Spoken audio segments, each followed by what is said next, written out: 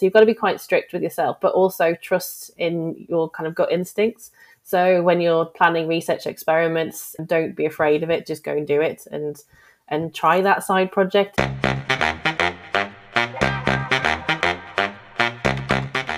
Every week, every day, there are discoveries that will shape our future. The Research Beat, brought to you by Audemic, speaks to the unsung heroes of groundbreaking research and those laying the foundations for the advances of tomorrow. Why? Because we believe the more we discover, the more we connect the dots, the more we push our understanding of the world forward. This week on The Research Beat, we speak to Vicky Rand, Professor in Biosciences at Teesside University.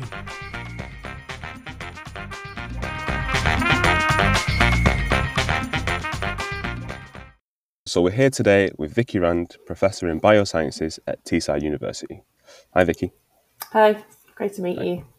So let us know a little bit about your work, and also it'd be really good to know what is the Human Genome Project. Could you give us an overview? Yeah, so my work is focusing around looking at kind of what goes wrong in cancer cells. The Human Genome Project was a really big international project, a massive collaboration across multiple countries and different sites.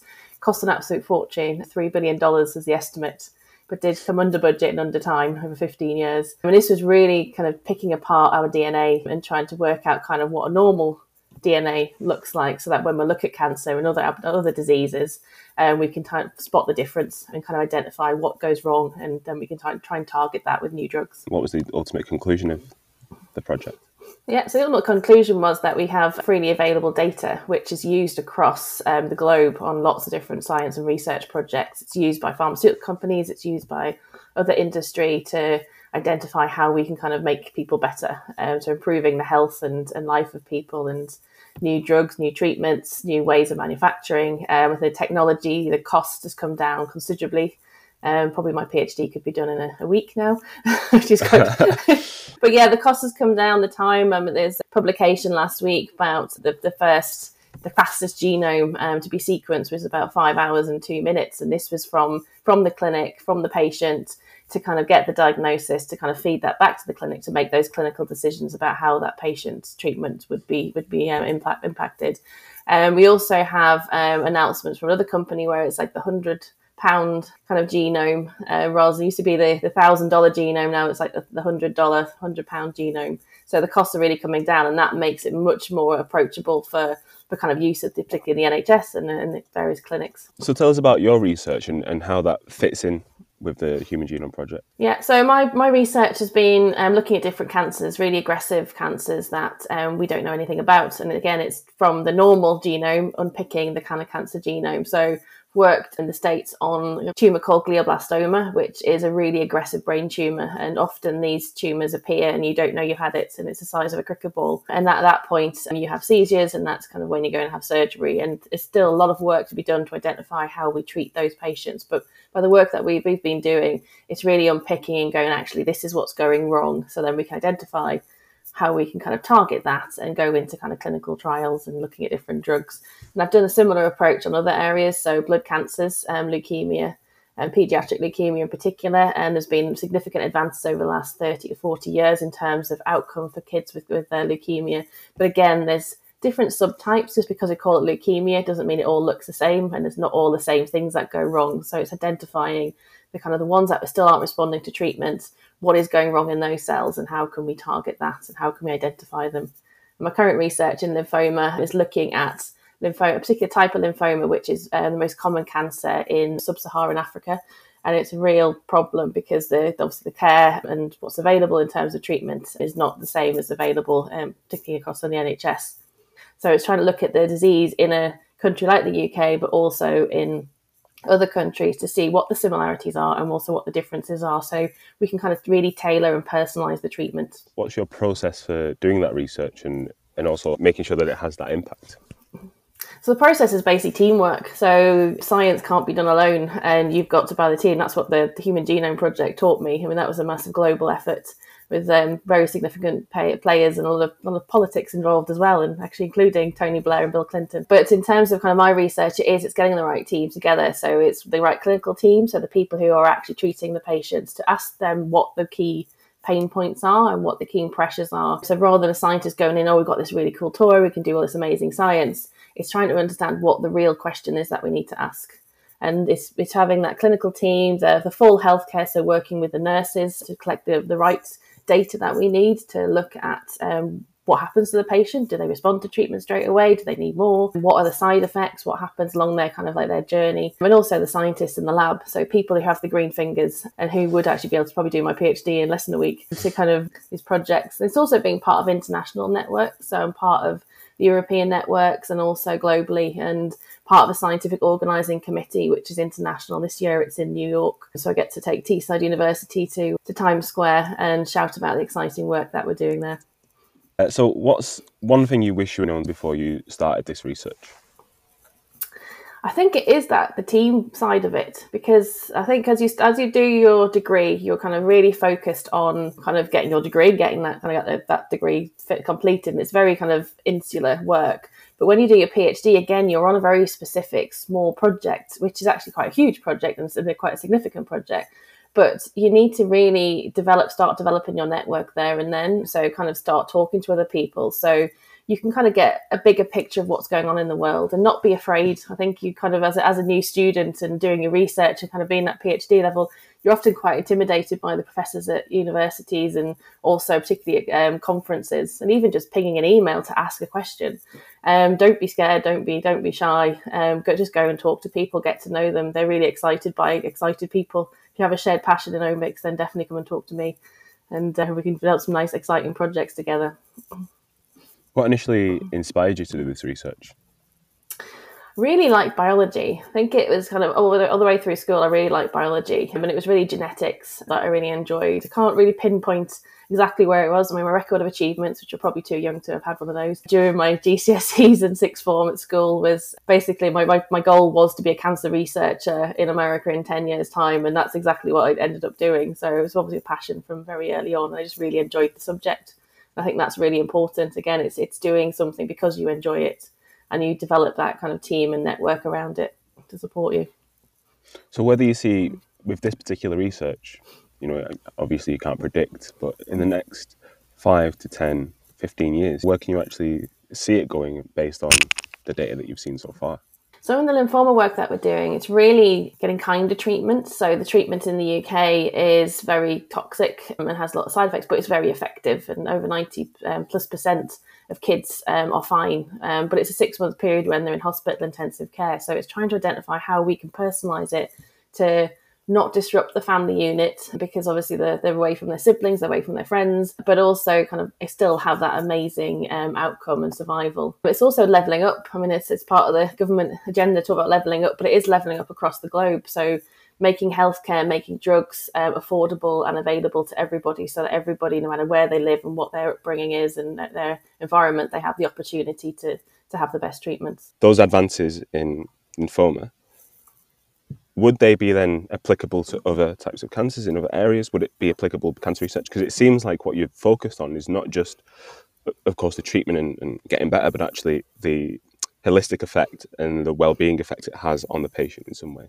Yeah, no, that's a great question. So yes, so the work that I'm doing in terms of kind of lymphoma is applicable across multiple different cancers. I mean, from a biology point of view, with the marker we identified is quite a common marker across other cancer types.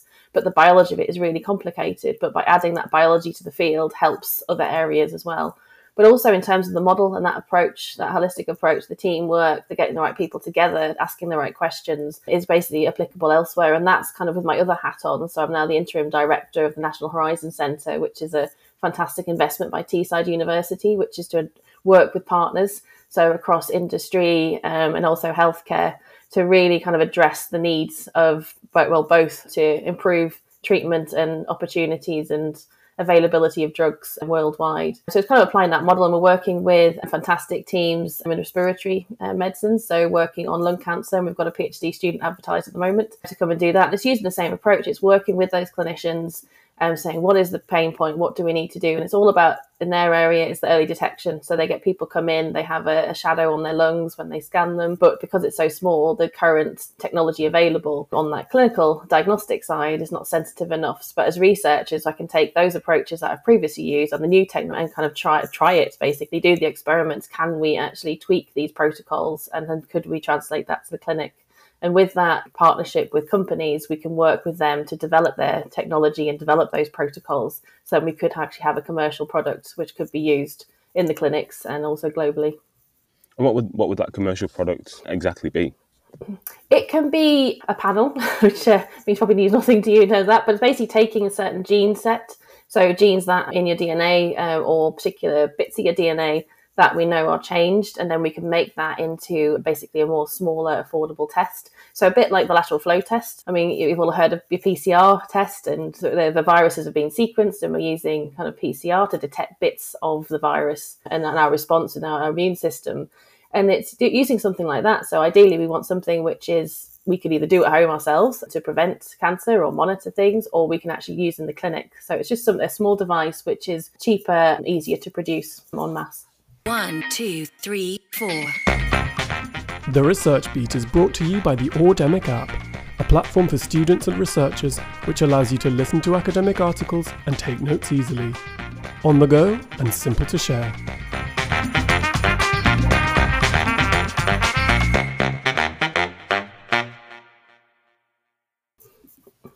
What advice, you mentioned there's a PhD position at the moment, what advice would you give someone wanting to pursue research in this field?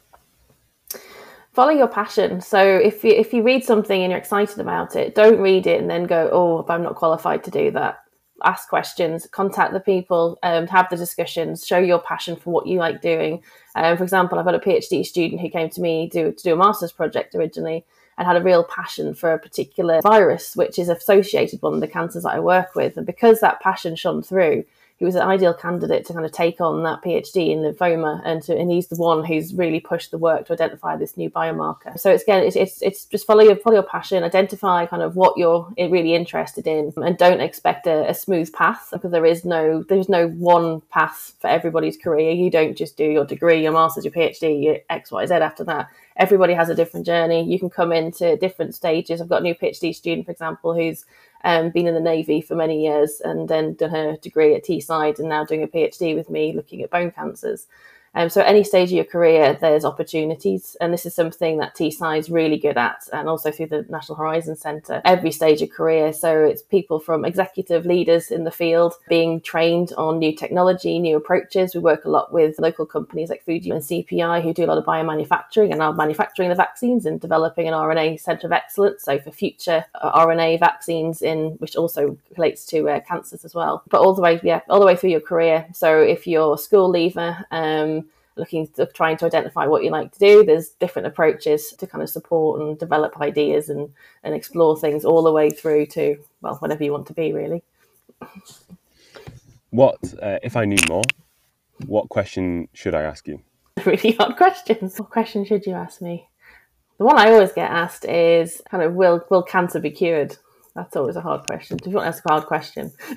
That's a good question. Well, I'm going to ask it. Will cancer be cured? I think cancer, it'll be managed. It'll be very similar to heart disease. And I think in our lifetime, the survival rates will improve. So as you can see from the Cancer Research UK adverts, 1 in 2 of us will get cancer, but the survival rates of getting cancer are really good in some areas. And it's kind of just getting that across the board of different types. So I think it's not cured, but I think it'll be managed. And I think a lot of that will be about early detection and monitoring kind of from ourselves. If you had 10 million to spend on a research area, what would you spend it on? I think it's around that levelling up. So it's about creating opportunities for people, particularly across the northeast of England, which has a lot of health issues which need a lot of attention, and it's bringing together the right teams. So to address them, it's bringing opportunities for kind of new enthusiastic science as well as public health experts to kind of really identify those projects and really build them. And it's bringing in our other links. So it's the NHS, but also bringing in that bioindustry side of it. So the people who are actually manufacturing the drugs and knowing at every point from what happens in the initial diagnostics, where those pain points are, kind of what the big kind of key areas are across specific regions, particularly deprived regions that need a bit more injection, but all the way through to who's actually manufacturing the drugs that we then get when we go to the clinic. So it's that whole life cycle, and I'd like to invest in a kind of real hub, an academy to kind of bring all those elements together, because a lot of them are done in silos. So the cancer research done doesn't necessarily speak to the people who are actually making the drugs, and there's a lot that happens in between, and it's spending that money to kind of really bring that ecosystem together. That's really interesting. And then could you tell us a little bit more about the Northeast and how things differ there, and just elaborate on the fact that you mentioned? So things like the project with lung cancer is a much higher rate than it is across particularly kind of areas of London and the southeast. And this is because of heavy smoking and a tradition of heavy smoking from multiple generations. And this is where that early detection happens, because the number of cases that are presenting that we have to watch and wait until it's a certain size to be able to say that it's cancer, it's not cancer, is really important. And it's trying to bring those numbers, again, levelling up to bring those numbers into line with other areas. It's really interesting that, because most people, or people we've spoken to previously, kind of come onto the podcast and their answer to that question is to kind of focus on a specific thing. And for example, we had someone the other day who was kind of like a sports scientist, and he would spend that 10 million on just working with a couple of sprinters and figuring out like this and this, very, very specific. Whereas your answer to this is to kind of bring existing silos and those existing areas together in some way to make them more efficient, which is not something you hear often. And it's really interesting, because I think people are generally quite adverse to that, because in some ways it can mean more bureaucracy and things like that. But actually, in this particular case, I think you've explained well that it could be very efficient, and maybe, I don't know, could the benefits of such research and such a system here in the UK then spread out to levelling up internationally as well in some way? Yeah, and I think it's bringing those areas together, and that's what we are doing at National Horizon Centre. So I've got great collaborations across the bioindustry, and working with one particular company, Cytiva, who can basically build manufacturing units in any country. It's kind of a modular design. It's quite great. It's quite funky to see, actually. Like within 2 years, a vaccine manufacturing hub can be built. And we're discussing with the Department of National Trade about how we can join with that, because we can develop the training part of it. So we're a university, we've got a lot of academics who really have expertise, but also we have a training team for what we call CPD, continued professional development, and they have a real focus on that area. So we're discussing how we can kind of put those manufacturing facilities into countries that don't have the capabilities, but also that means they also don't have that workforce. So it's getting that workforce to kind of come to us, so train the trainer, so kind of train the people who can then continue to train the workforce, but also that initial workforce, they can come to us and we can kind of train them up so that they can go straight in and kind of use that manufacturing. So that's kind of one side of it. And again, it's from the NHS and the medicine side of it. Some previous work I've done with the hospital is basically communicating the research that we're doing. And there's a lot of work between clinicians and also scientists across other universities across the world, just sharing expertise, because people have got a lot to offer. We have, and our partners have. So we learn from them and they learn from us, and we develop that teamwork. I think it all comes down to that kind of being part of the Human Genome Project, where you just had so many. Yes, it was probably a lot of bureaucracy and a lot of politics. There's some great books about the backstory of it all, but it's kind of that teamwork. And if you can make it work effectively, then you can do some pretty amazing things. Last couple of questions. How do you manage your time as a researcher? I was going to laugh at that one. I don't. I've got to go catch a train in a minute to London. So I think the time as a researcher, it's really being. It takes time. You've got to kind of be quite strict with your diary at times, because research is hard. And my new job now, I do a lot of other things, a lot of kind of meeting people, lots of meetings, lots of discussions, lots of strategy, a lot of administration side of things, a lot of managing people. But the research part, it is quite hard. And in previous times with teaching loads and things like that, people do struggle to kind of protect the time, because research, you need to be creative, you need to think outside the box. There's never an easy answer, and every question you ask, you get about another 20 come to you, and there's a lot of reading to do and a lot of development. So you've got to be quite strict with yourself, but also trust in your kind of gut instincts.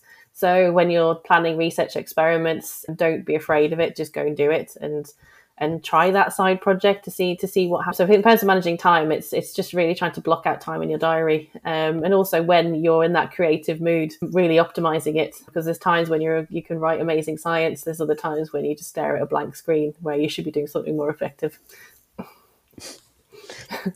I think it's pretty good advice. Not bad advice to me as well. I spend a little bit of time blank screen staring. Oh, I do that, yeah. Go for a walk. go and talk to somebody. That's what I do. Go and talk to the PhD students to be inspired by them. And also go and see what people are doing in the labs. There's some really cool stuff. And talk to we have Fujifilm in the office next door to me. Go and talk to them about kind of what's happening in industry and their developments in the future. And that kind of like creative spark kind of rubs off. And you go back and that blank page just fill up quickly. So if our listeners are are interested in learning more about your work or work in the field, where could they best connect with you online? And would you share any recommendations for resources where they could find out more? Yeah, I mean, from the research angle, Twitter is an amazing resource. It gets a bad press at times, but basically if you focus on the research and the people who are doing that research and connecting with them, you kind of get to know people online, and actually takes away a little bit of intimidation at conferences as well. So I'm on Twitter, and so please connect with me.